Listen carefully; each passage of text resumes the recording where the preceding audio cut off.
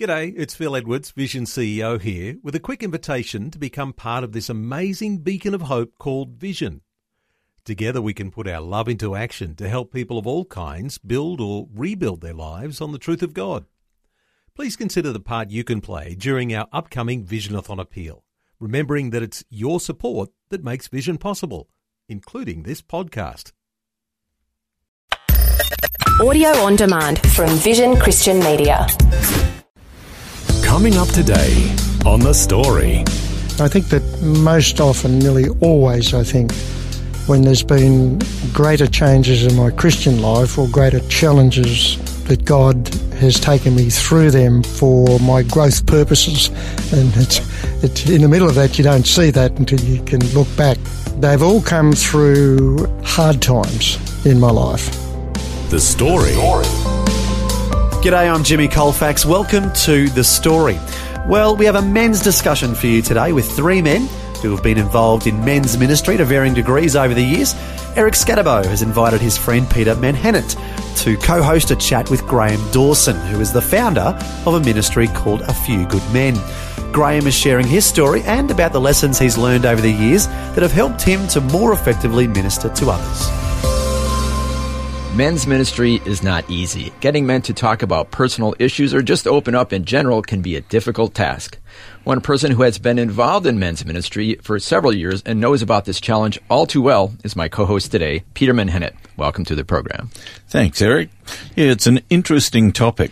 I've found over many, many years talking with men that on their own, they're relatively easy to talk to and they open up. You mean one-on-one? One-on-one. Yeah. In a group, it's like trying to open an oyster with a toothpick. It can be very difficult in a group. That's right.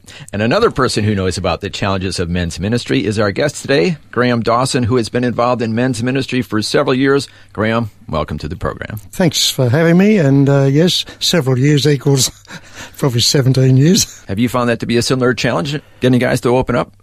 Well, I'd have to say, in a sense, not to a great extent. Having been involved in running a men's group called A Few Good Men for we're in our 16th year now, I've found that the secret is to make it safe for the men. Once the men feel safe in the group, they will open up, and we've had some great times where guys just open up and share things they would never speak to other fellas about. Certainly not in a pub, not in any situation. But so there is hope. You can get there. Yes, yeah. But a little bit challenging at times. Yes. Okay, well, we're going to talk about men's ministry a little bit more in just a little bit. But first, we want to find out your background.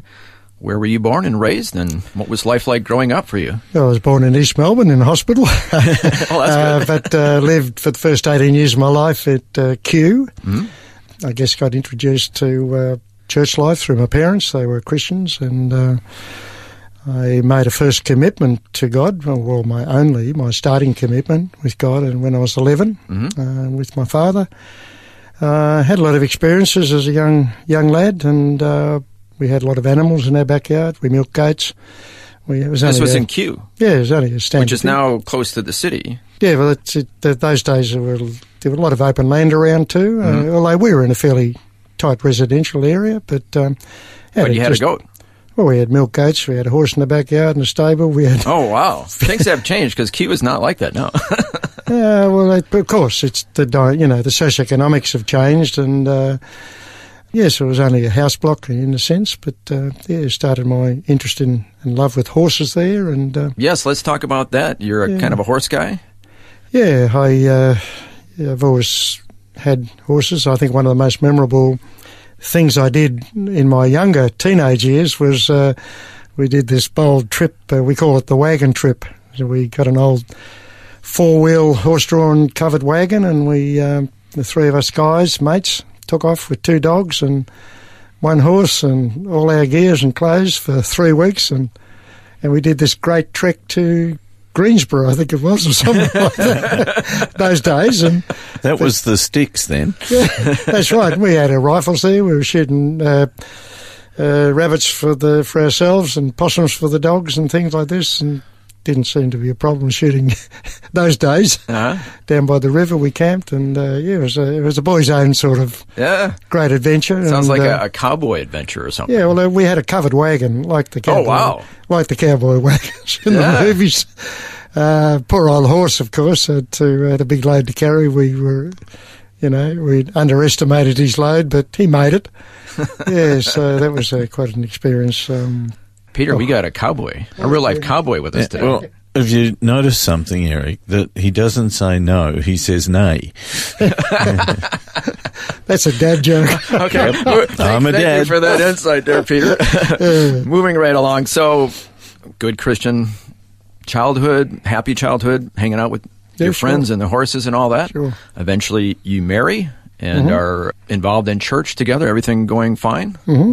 Yes, eventually I married my childhood sweetheart, knew her since she was 5, and we had 3 children, and then a really heavy thing hit me in my life, which came right out of the blue. My then wife, unbeknownst to me, was involved with a guy for 12 months, unbeknownst to me for that whole time, and when I found out about that and it hit, it really, in crude terms, knocked my guts out. And but interestingly, I had enough of a relationship with God at the time to immediately throw myself on him. Totally, just said, look, here I am, guts and all, and what happens next? And right at that time, interestingly enough, he sort of, it's hard to explain to people how these things happen. It was like he put his hand on my life and said, okay, Graeme, we're going in a new direction now. And that was what I call my start of a call to ministry at that point. And, there was a struggle there for quite a while, trying to get the marriage back and get her back, etc., but it really didn't develop, and then I was divorced against my will, and then, life had changed, and we had to sell the property then, and the marriage split, to sell the farm, and but then again, the Lord opened up doors. And let's talk about mentorship. So one of the things that helped you get through such a devastating experience was having older men in the Lord who helped you get through it, is that right?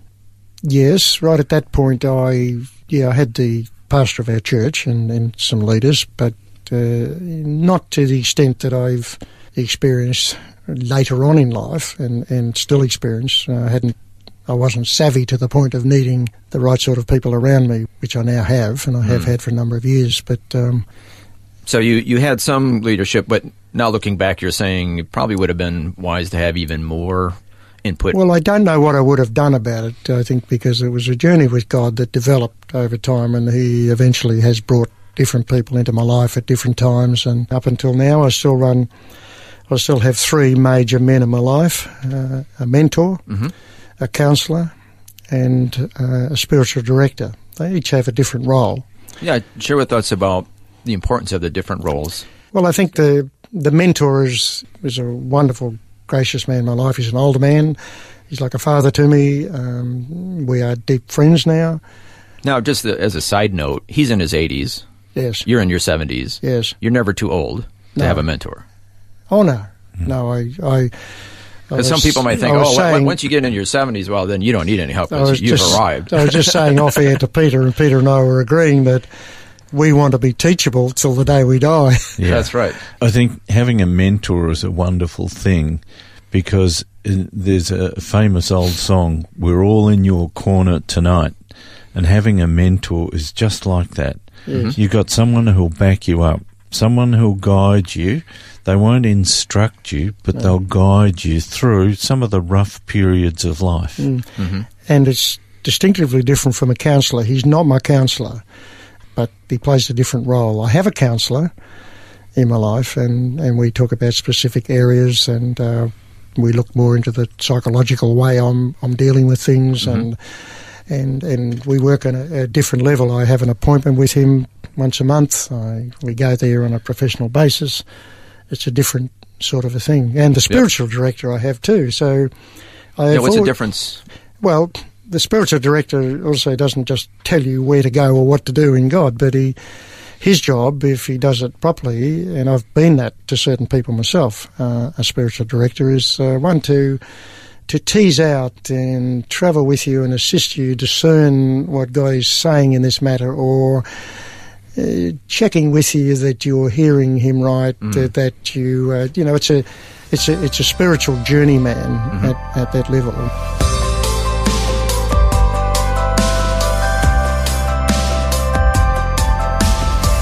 You're listening to The Story. Today, Graeme Dawson is sharing about his life and his involvement in men's ministry.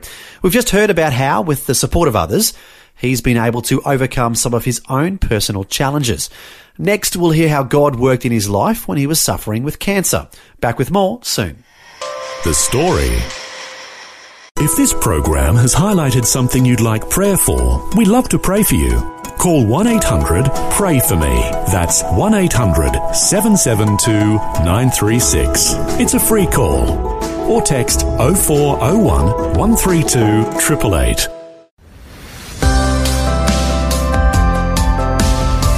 Hi, I'm Jimmy Colfax, and this is The Story. We're continuing with Graeme Dawson sharing about his work in men's ministry. Before the break, we heard about some of the challenges he has faced in his own life. Now we'll hear about God's healing hand when Graeme had cancer. Also, we'll find out how he is supporting and encouraging other men. I understand you went through some more challenges on your own personal life that have helped you in men's ministry. Yeah, I think I was saying in preparation to this interview that as well, that I think that most often, nearly always, I think, when there's been greater changes in my Christian life or greater challenges to which I've risen, that God has taken me through them for my growth purposes. And it's in the middle of that, you don't see that until you can look back, sort of thing. Yeah. They've all come through hard times in my life, change points, from almost going bankrupt in a building business that I was, had a great building business going, from, being on a dairy farm and then selling up to come back to Melbourne, sort of thing, right, and our cattle sale was booked right at the time. All of a sudden the beef, what do they call that? Mad cow disease? Mad cow disease was going through, and all of a sudden the market just dropped right out of cattle, and the butchers wouldn't buy a thing, and, we lost a lot of money in our cattle sale that day and things like that, and what you anticipate's going to be there was just torn away. Then I think, there's been a number of those, but there's been points in my life, even though I made that early commitment to Christ when I was 11, I guess, I made different decisions as I was going along, probably in my 20s, then 30, and those weren't coming out of really heavy crisis times, but there were times to reevaluate. I guess you're living proof, Graeme, of having God's guiding hand on you, that you can get through all sorts of crises. And even though you feel at the time you can't make it, you know that God is there with you, guiding you and directing you. And if you simply listen to Him and follow Him, He'll bring you through those tough times. And you've had health issues as well? Yes. I got the affronting news that I had prostate cancer, quite bad. Had to get it out very quickly, and so it was a choice I made to have the operation, of course, which I just wanted to choose life, really. So, went from there, and, I have to say in that God has just proved His miraculous hand in my life in so many ways, but regarding that cancer, I had the operation. Surgeons said, look, it had reached the periphery of the prostate, and we think we've got everything. It was a successful operation per se, but we might have dropped a cell or two. Seeing it was right to the periphery, we can't tell with the naked eye, and they wanted me to be tested 2 monthly or every month after that for a while, and I did, and sure enough, it showed on the bleep. So there was still something there. So then I had to go through 33 days of radiotherapy, which is not a painful thing, but go through that. Then it disappeared for 4 years, and I thought, well, looks like it's gone, but then came back up again. Oh, dear. And, so by this stage I was quite prepared for wherever that future was, because I was in God's hands, and 2011. Some other significant things happened, but got the opportunity to go with a missionary party up to Thursday Island. And I didn't know what I was getting into at the stage. I didn't know the people that well, but it turned out to be a week-long, raging sort of a charismatic healing week. Last night, the beautiful Islander pastor who worked on customs on the Torres Strait said, look, anyone would like prayer, just come forward. And look, he even said, if you've got cancer or anything. So I thought to myself, well, I've got cancer and I know God can do the impossible, and yeah, I'm going to go out. I'd like to be healed. I'd go out for prayer. And he laid hands on me. I felt something shift enormously. Couldn't wait to get home to get my next PSA test. But God had a little bit of amusement going on at the time. But he actually took that cancer count down. It had already started to climb. Took it down by 2 points about every 2 months for the whole year. Even my youngest daughter said a while ago, she said, Dad, you haven't got cancer. And I said, well, I have, but God's holding it down, you see. And she said, ask your doctor then, have I got cancer? So I said to my doctor, we were laughing, and I said, I've got to ask you a formal question from my daughter, have I got cancer? He said, it's prostate cancer. Yes, you have. So I said to her, yes, I have, dear. But it's not going to take me. But the thing is, no, well, I just total confidence that He's got his hand on it. Excellent. We began this conversation talking about the challenges of having men open up about their personal lives and their personal issues and dealing with their personal issues. Looking back over the various challenges that you've been through, that you've been sharing with us today, do you feel that going through all of this has helped you in men's ministry, in helping other men? Oh, yes. It does help to have gone through a number of things, so they know that you know. Yeah. That you know, sort of thing. Can I finish with one story about the safety and the opening of men? We had something like 14, 15 guys at one stage, and in your men's ministry? In the men's group, and there was a fellow who came along. I mean, there was a lot of stories I could tell, but this one was really potent. He came along and he was brought by someone else, but he was very wary about coming in. He was cagey about being caught in this place where he was vulnerable, if you like. So he used to sort of stand outside, sit in the car, then he would sort of listen in the door, and not come in. Yeah, real fringe dweller. And then he ended up, he used to be a good cook. He had a cooking trailer sort of thing, so he offered to cook for us. Instead of us making our own barbecue, he'd cook, and we'd said, yeah, it'd be lovely. So he'd pull up his trailer outside the door, and he'd cook up this meal for us, and we were all wrapped and everything, and he sort of felt part of the group at that level. Yeah. But then he elevated from that to sort of standing in the passageway and getting listening, closer. but not coming in and sitting down with the boys. Yeah. But then one day he did. He came in and he sat down. And he obviously felt safe enough at that point. He came out in front of these 16 blokes, whom only knew one or two of them. He opened up and talked about being sexually abused as a boy. He was currently 56, 60-year-old. He'd never spoken to anyone in his life about that. His wife of many, many years doesn't know it, didn't know it, never heard of it. He'd never told a soul. And here he was. He just opened up and told everybody. Now, it was interesting. He didn't come back, and it was okay. I think we served our purpose, and he achieved what he wanted to achieve. And it was just a great lesson of that sense of safety. And so many men are carrying so much stuff that they will meet with blokes in the pub and they'll have a beer, and if it gets a bit too close emotion, they say, have another one, and they don't actually get anywhere below the surface. Or deal with the issue. So there's been, we had one guy come along, if I excuse me, and an older man came and he sat there for quite a while and didn't say anything, but then his idea of coming was he wanted other people to possibly validate his life. And he said to them one night, he said, I've had 26 jobs, is that all right? Was that okay? He was, 65 or something. And the guys all affirmed him, mate, that was terrific. And what's more than that, you always had a job.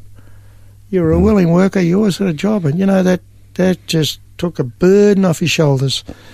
He stayed with us for a while, and he moved on. But see, he just needed to validate his life. And just by telling the story and have these men, many of whom he never knew, just say, mate, that was great. Yeah, you're doing well. You've done well. So men supporting other men in a safe place goes a long way toward helping other men grow. Yeah, it needs to be controlled, coordinated, and carefully watched. But under those guidelines, we have what we call group norms in our group, where we respect others, we listen, we don't charge in, we don't hug unless we're safe. We know that people are okay with hugging. All those little things that make a successful group. But men are slow to open up. But when they do open up, they'll bear just about anything when they feel safe. And it takes a little while to get men to feel safe in a group. Yeah. But once they're feeling safe, you can do wonderful things with them, and they can be blessed beyond belief. Well, Graeme Dawson, thank you so much for sharing your story with us today. Thank you for allowing me to. It was great to be here. Also, Peter Manhennett, thanks for being our co-host today. Great. Yeah, thanks, Go well, Graeme. Yeah, Go well. Good. Thanks, Eric. That was Eric Scatterbo, along with his friend Peter Manhennett, chatting with Graeme Dawson about his life journey and about his work in men's ministry. It's great to hear how Graeme has used some of his own painful experiences to help, support and encourage others. And it says in the Bible, do not let any unwholesome talk come out of your mouths, but only what is helpful for building others up, according to their needs, that it may benefit those who listen. Wise words for all of us, and especially if we're involved in men's ministry. Well, thanks for joining us today for Graeme's story. I'm Jimmy Colfax, encouraging you to share your story with someone today.